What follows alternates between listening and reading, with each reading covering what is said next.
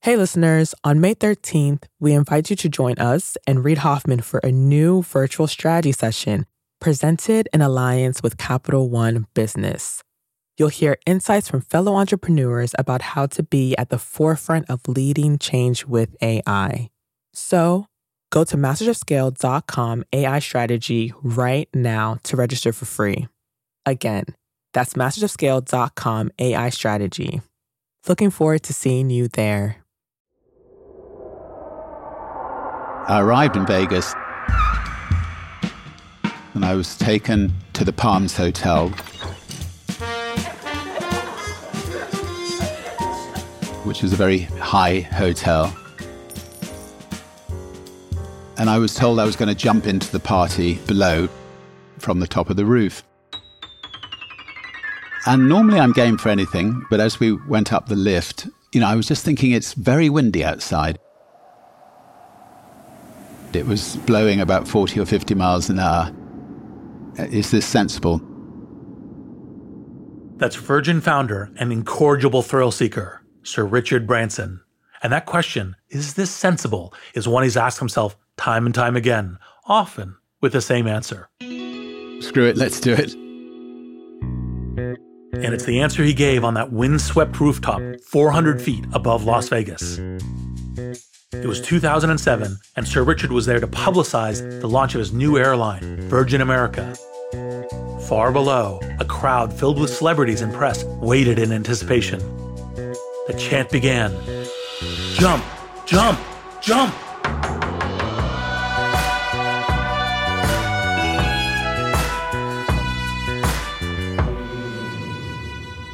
So when I got up onto the roof, people said, it's not that windy, and there were walls all the way around the roof, so we couldn't feel the wind. And I buckled in to a sort of bungee jump and jumped off the roof. And as I came down the side of the building, I hit the side of the building with my arse, or the wind blew me into it. Arse is classical English for one's posterior, rump or backside. And I ended up at the bottom dangling with blood dripping into this party that was taking place below. And I felt like a rather foolish rag doll. It definitely hadn't gone according to plans. But anyway, I was still alive. Although his dignity was bruised, it was a publicity triumph and another win for Branson's Screw it, let's do it. Screw it, let's do it ethos. And this ethos has got Sir Richard into other scrapes that range from dangerous to bizarre to just bewildering. Saying, screw it, let's do it, is how Richard has started many of Virgin's most legendary ventures. It's even the title of one of his many books. Screw it, let's do it. And it fits perfectly in with my metaphor for entrepreneurship, that it's like jumping off a cliff and then building the airplane as you fall. Of course, this is just a metaphor, unless you're Sir Richard Branson, who literally does jump off all manner of tall structures and literally does build flying machines. And the prelude to each of these bold jumps is the refrain, what if? Why not? That's why I believe you should never stop asking what if and why not. Take those daring notions seriously and go all in on the bold leaps. They will keep you innovating. You got to have incredible talent at every position. It's like this huge push. There are fires burning when you're going home. Can you believe it? Such an idiot. And then you go back to, this is totally going to be amazing. There are so many easy ways. So what to do? I have no idea what to do. Sorry, we made a mistake. But you have to time it right. Oops. Working out of a 3-bedroom apartment. Stuff that just seems absolutely nutballs 10 years later. I was like, well, that's just how you do it. We haven't made it. Just how you do it. This is Masters of Scale. We'll start the show in a moment, after a word from our premier brand partner, Capital One Business.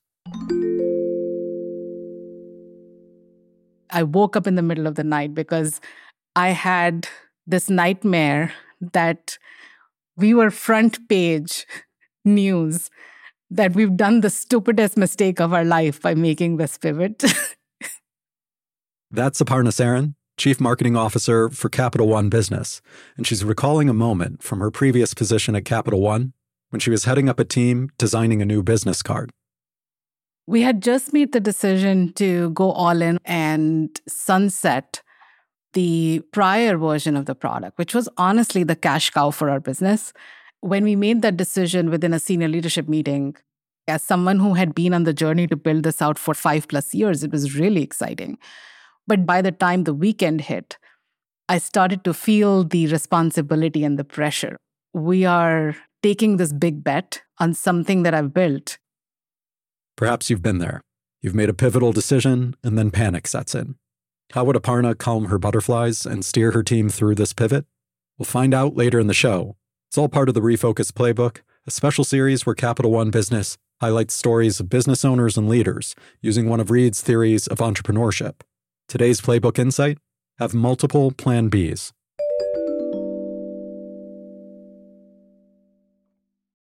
I'm Reid Hoffman, co-founder of LinkedIn, partner at Greylock, and your host.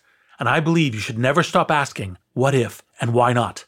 Take those daring notions seriously and go all in on the bold leaps. They will keep you innovating. It may surprise you to learn that I've never shot myself out of a cannon, jumped a motorcycle through burning hoops, or walked a tightrope over a tank of underfed piranhas. We describe the people who pull off these kinds of stunts as daredevils, and we often think of these kinds of people as reckless, impulsive, and perhaps not long for this world. But the successful daredevils are quite the opposite. They aren't doing these stunts on a whim or taking them lightly. If they did, well, they wouldn't achieve the status of daredevil. They'd be piranha food long before anyone ever heard of them. Instead, they spend countless hours preparing. They're methodical, and they often have a team of people helping them. They make what they do look easy, but it's not. This is why when you see this kind of stunt on TV, an announcer is likely to intone, "Don't try this at home." Sir Richard Branson is not only a daredevil, but a hugely successful serial founder who has started a staggering number of scale businesses under his Virgin brand. And like a daredevil, he has found a way that lets him take death-defying entrepreneurial leaps again and again into new markets and industries at a rate that makes him one of the most prolific and successful founders in the Masters of Scale pantheon.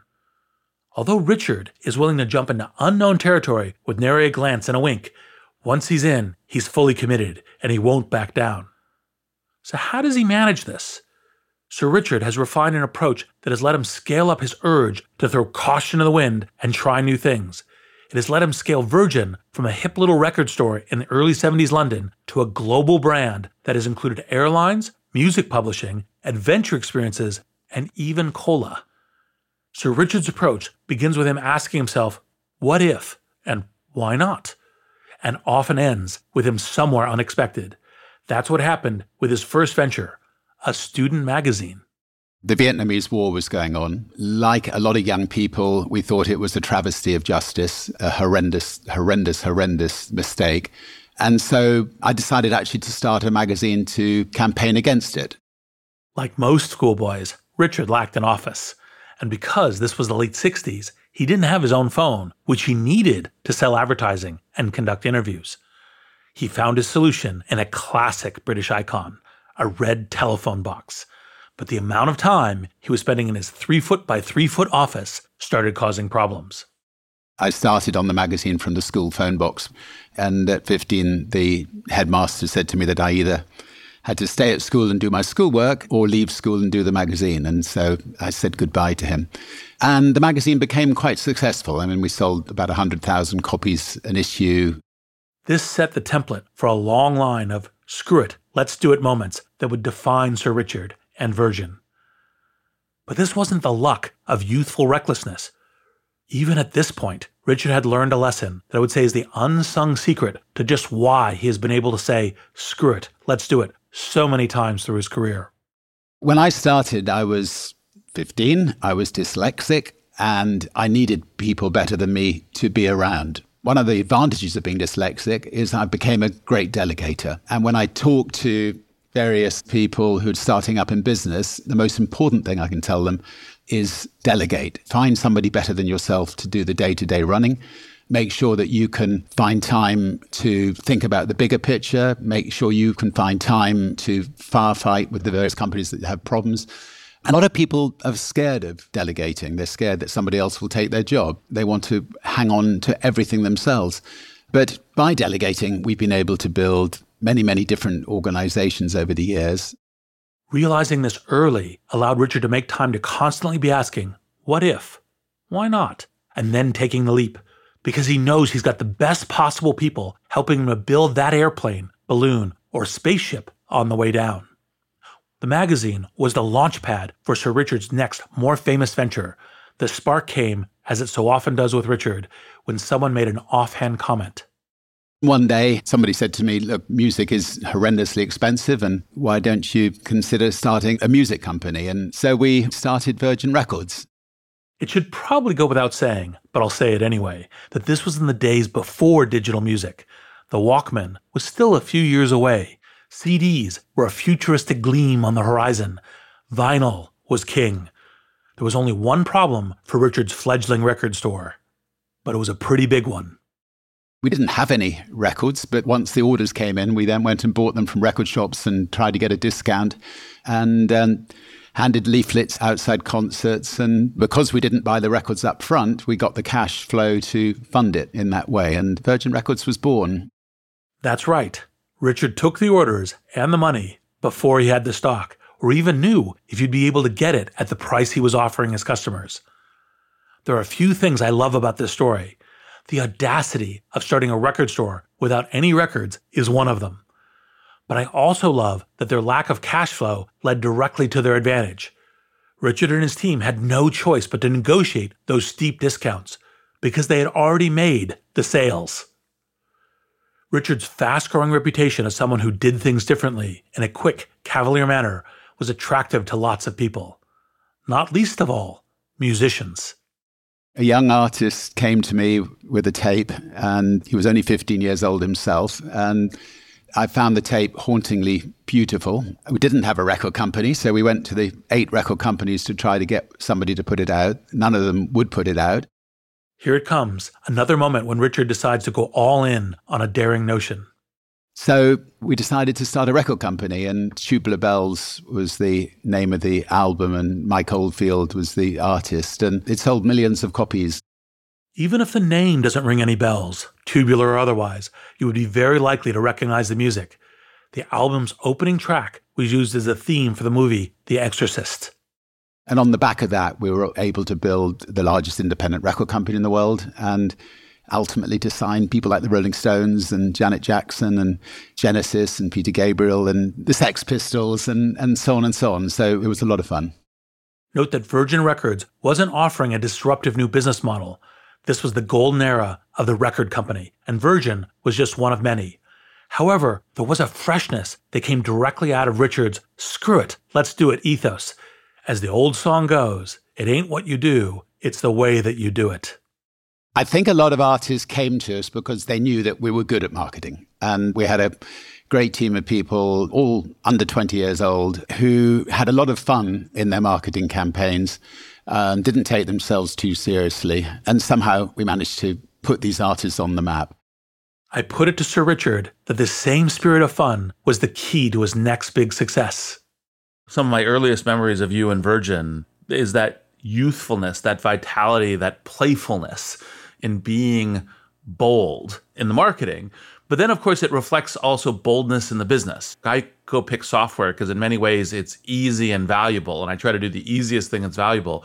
You have a boldness of jumping into hard businesses. The airline business is really difficult, and yet you kind of like, okay, we've done this amazing music business, the creation of a young, energetic, vibrant new brand by being bold and different. What made you then go, okay, now I'm going to do an airline? Well, it originated out of frustration. 35 years ago when we started it, the big carriers were dreadful. You were lucky if you had a lump of chicken dumped on your lap, and there was no entertainment, and very, very surly crew generally. And on one of those flights coming to the Virgin Islands, I got bumped, which is a sort of typical thing that airlines did in those days. And so I hired a plane and filled it up with all the people who had been bumped and called it Virgin Airlines as a joke. However, the joke very quickly had Richard asking himself seriously the question, what if? Why not? and we arrived in the BVI. And during that flight, I just thought, airlines do bump people. Maybe I should ring up Boeing the next day, which I did, and asked if they had any secondhand 747s for sale. Turns out they did. There's not much of a bigger example of going all in on a new daring notion than buying a 747, even if it is secondhand. But Richard knew there was far more to running an airline than owning a plane. He was about to take another daring leap off the side of a cliff, and he wanted the best people with him and the best advice guiding him. So he turned to Freddie Laker, founder of UK's Laker Airlines, which had recently been crushed by established giant British Airways. He said, you've got one plane, and they've got 250 planes. If you're going to get the airline on the map, you've got to use yourself, get yourself on the front page and not an anecdote on the back page. What I love about this story is that Freddie Laker didn't pour cold water on Richard's "screw it, let's do it" approach. Instead, he showed him how to double down and make it work by doing something that played very much into Richard's strengths. I love a challenge. I love going into new industries that I know little about. I pretty well knew everything that I didn't like about the airline industry. I was 28 years old. I traveled a lot on other people's planes. British Airways was then run by a gentleman by the name of John Leonard King, Baron of Wharton Abbey. This was long before Sir Richard's own knighthood. Back then, he was seen as a reckless upstart, not fit to even spit polish the riding boots of the Right Honourable Baron. I remember Lord King, our rival, said, when I announced I was going to go into the airline business, he said, far too old now to rock and roll, far too young to fly. And what's an entertainment person going into the airline business?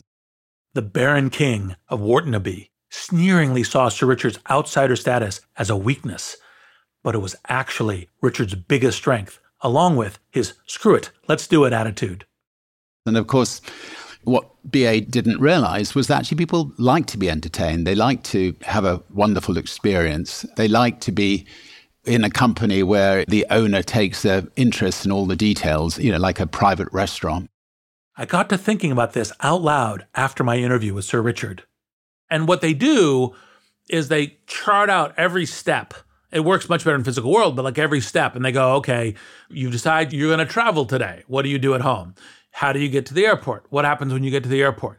What happens at the airport? What happens when you get on the plane? What do you sit down on the plane? What does the first greeting look like? What is the next? Literally, that's part of the reason why, for example, among other things, that Virgin Atlantic was the first one to innovate on the safety video, because they're literally looking at every single little micro step across the whole thing, because their theory basically is that actually, in fact, 10 little micro steps that are improved lead to possibly magic across the whole thing. Yes, when you get a big step, that's really valuable, but even micro changes as it goes through. So, for example, they're looking at the safety video and they go, well, what can we do about the safety video? Like, everyone hates watching the safety video. They're boring as shit. They're like these PSAs that are like, we've got you locked in jail and you have to watch this.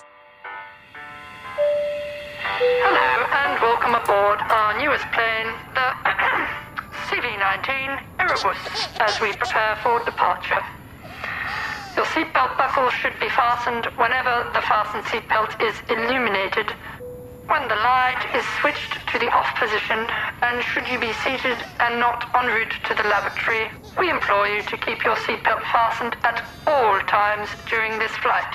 To fasten your seatbelt, one must reach down with their right hand and insert. And they're like, okay, well, can we make it fun? Right? And it was like, well, yeah, we can make it fun. We can have odd people read the script. And we can say, I realize that most of you probably know how to put on your safety belt. And if you don't, seek help. But here's how you do it if you're being entertaining, right? That kind of thing. And so that's the thing that they do the whole way through. Richard wasn't just focused on entertainment. He knew exactly which parts of the business had to be taken seriously, and that he would need to build an expert team to build them out. Doing this would let him scale his daring move to start an airline.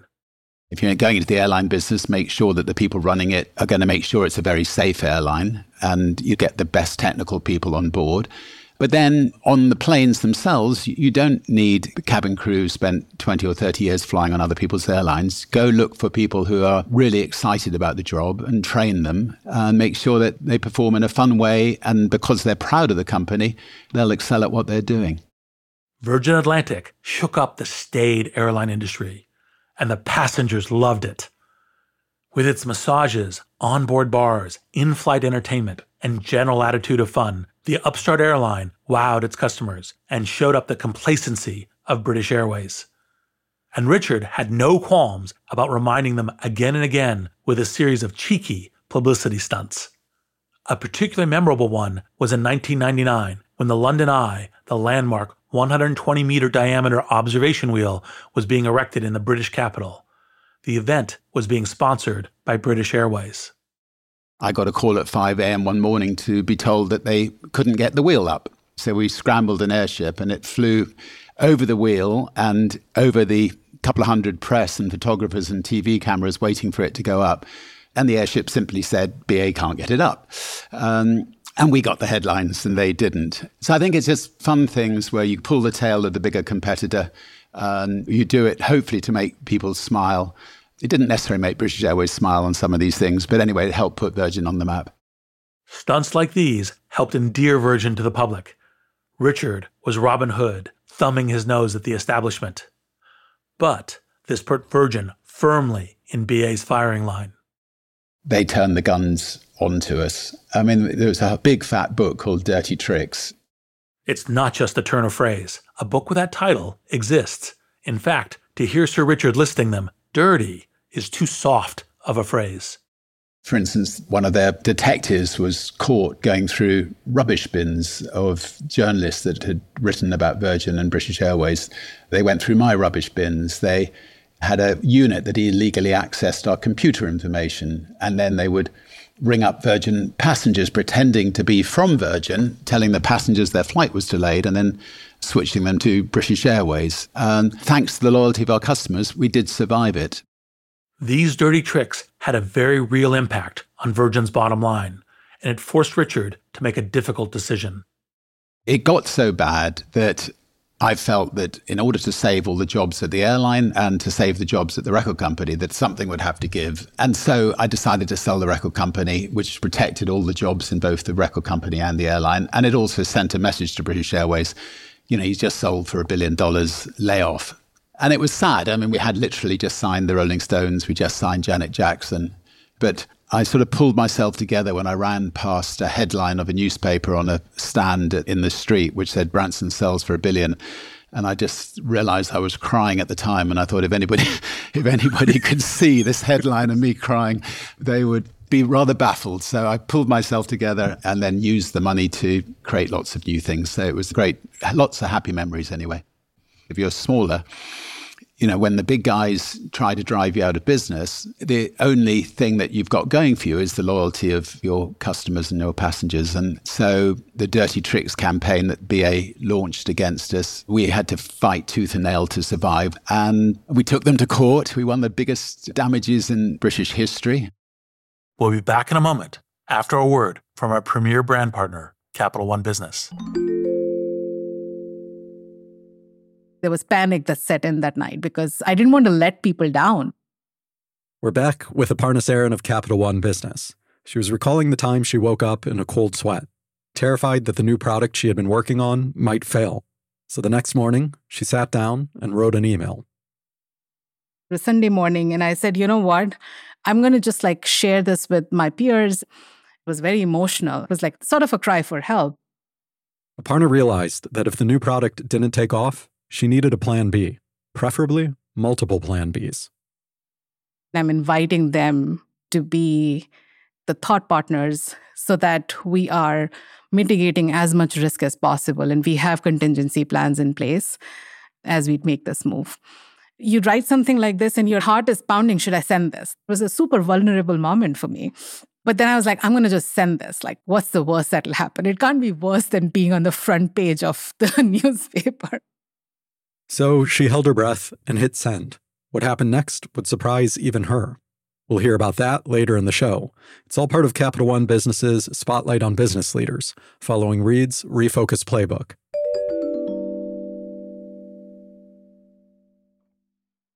We're back.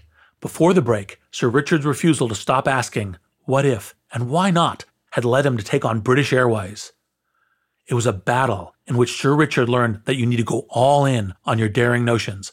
Otherwise, you risk being crushed before you even get off the ground. But on a lighter note, the fight between Virgin and BA also showcased another side of Sir Richard's character, his love for audacious and fun publicity stunts. It's another area in which Sir Richard goes all in on his daring notions and does so very publicly. I asked him to share a few with me. Trying to be the fastest across the Atlantic in a boat and ending up the boat breaking up and sinking. Trying to be the first across the Atlantic in a hot air balloon, ending up crashing into the North Sea. Crossing the Pacific in a balloon from Japan, and everything that could go wrong went wrong. Trying to sort of see, can a balloon fly at 35, 40,000 feet? Could a balloon go at 200 miles an hour in the jet stream without breaking up? We built a UFO, as you do.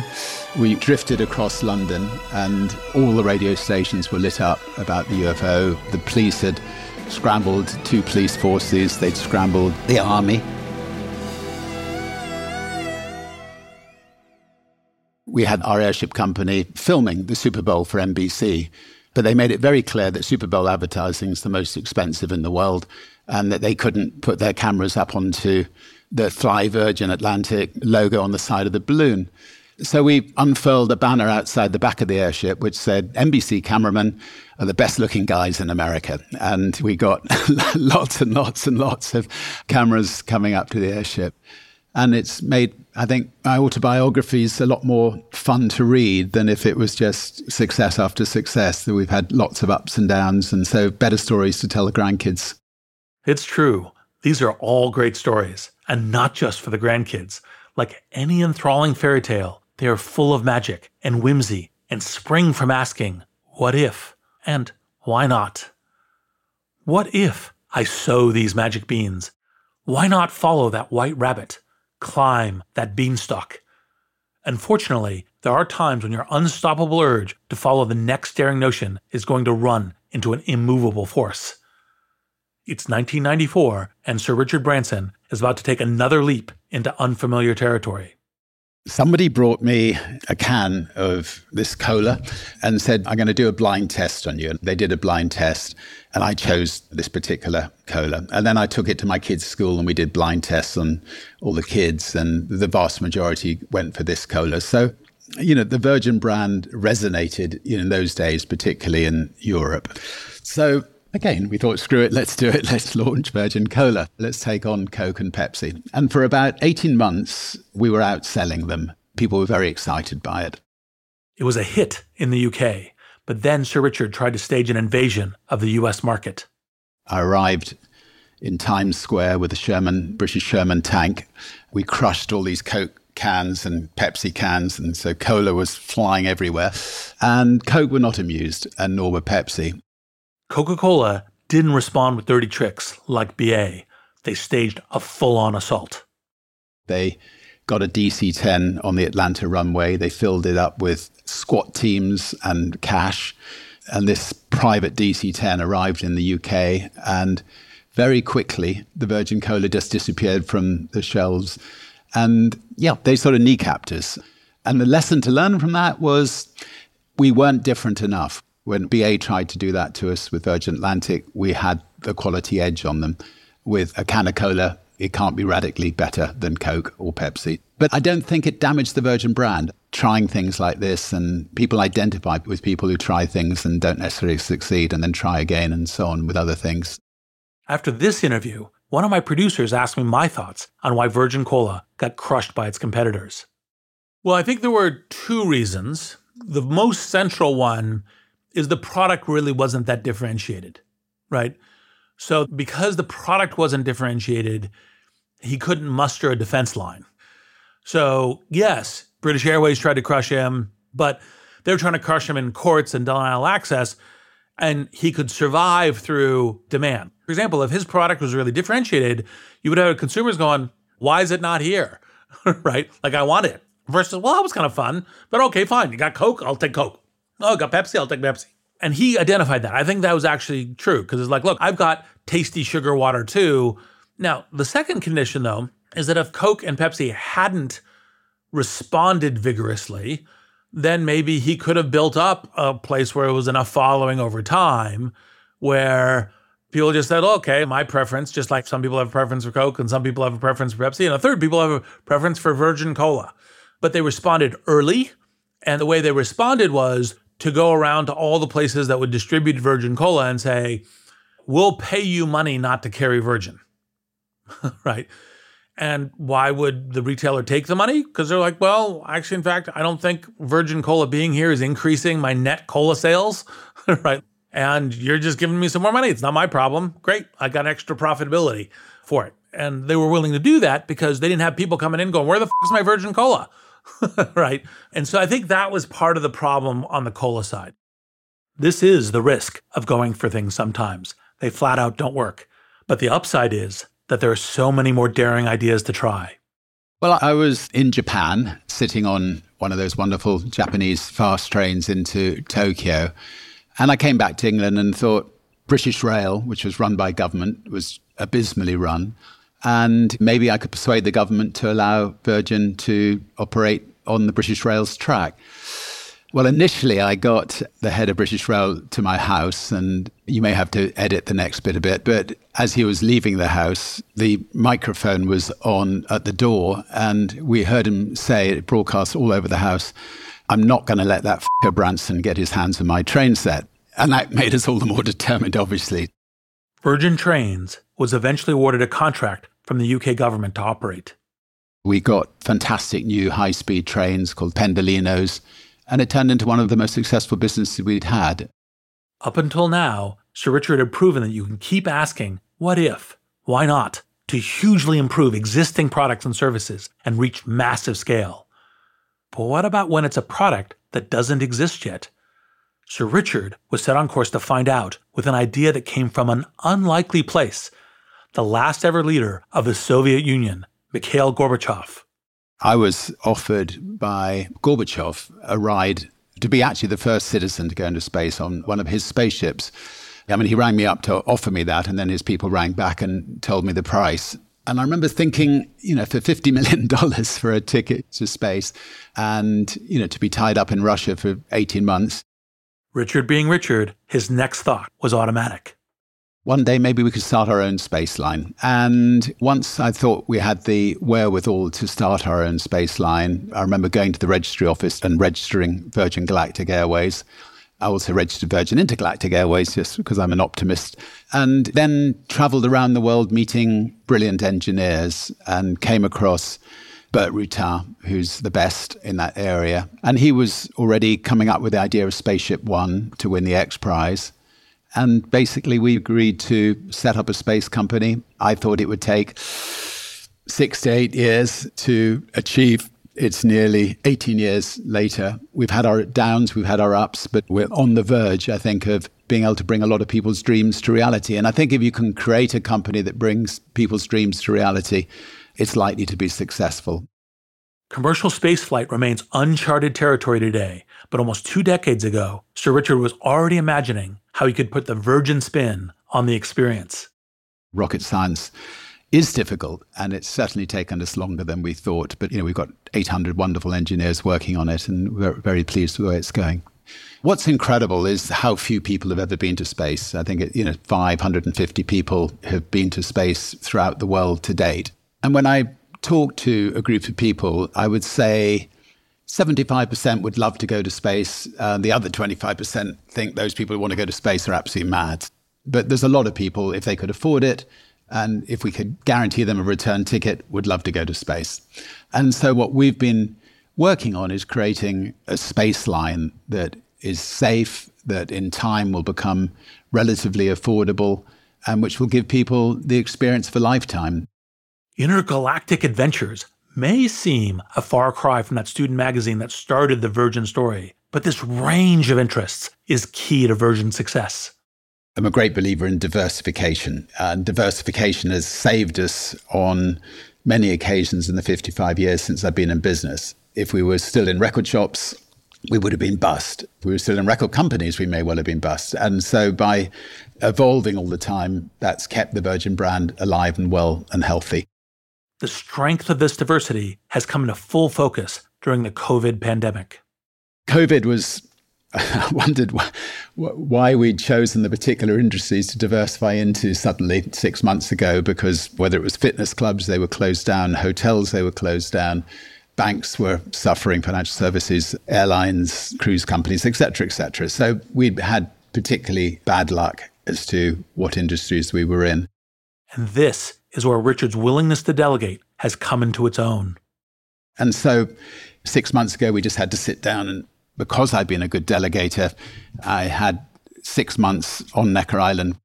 Necker Island, a Virgin-branded island in the British Virgin Islands owned by Sir Richard Branson, where I could really concentrate on making sure that all those businesses survived, and working with our wonderful team on that as well.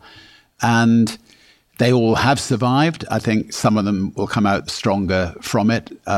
We've lost some very good people in some of the businesses, which is a horrible thing to have to do.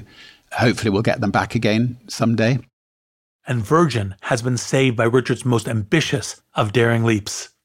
Interestingly, I've been able to cash in some chips on our space companies, which have helped the rest of the group. So one of the two companies that were going well, which were Virgin Galactic and Virgin Orbit, have in a sense helped bail out the rest of the Virgin industry. But these sorts of challenges companies are going to have in a 55-year span. And I think it proves whether your team are tough and resilient and can deal with it. And I think they've done a really good job. This is one of the concrete benefits of Richard's screw it, just do it approach that has allowed him to launch so many successful and a few unsuccessful companies. His willingness to constantly ask, what if, why not, is the very reason he can keep on asking it and bring his whimsical focus to bear on more and more projects, even space exploration. After this interview, one of my producers asked me my thoughts about the Virgin story as how he's done it all under the same brand. I think the thing he's brilliant at, and I've learned from, and I would have done differently in my own entrepreneurial career if I was a student of entrepreneurship, is, and Silicon Valley people don't do this at all, we just hold on to the brand. Imagine if I, for example, in setting up LinkedIn had said, okay, the whole website, LinkedIn.com, is LinkedIn's. But the LinkedIn brand to do airlines or to do hotels or to do business conferences or all that, that's mine. Like anything else, like any other use is mine. Probably my VCs probably said, fine, we'll take $50,000 off the net present value of the asset we're investing in because it doesn't really matter, and we'll do that, and then you could build up a brand. And I think that is a more common pattern in the UK, and I think it's smart, and one of the things that Silicon Valley doesn't do. And that there's real brand value there, because once one of these things hits to escalation, that brand differentiation allows you potentially to launch or do something else with that, and that gives you the carryover to multiple things, and especially, of course, when the brand is as powerful about being young and fresh and new and so forth as part of the Virgin brand, then that's, of course, helpful in a lot of different contexts. And rather than diluting the brand, engaging in all of these different businesses has strengthened it.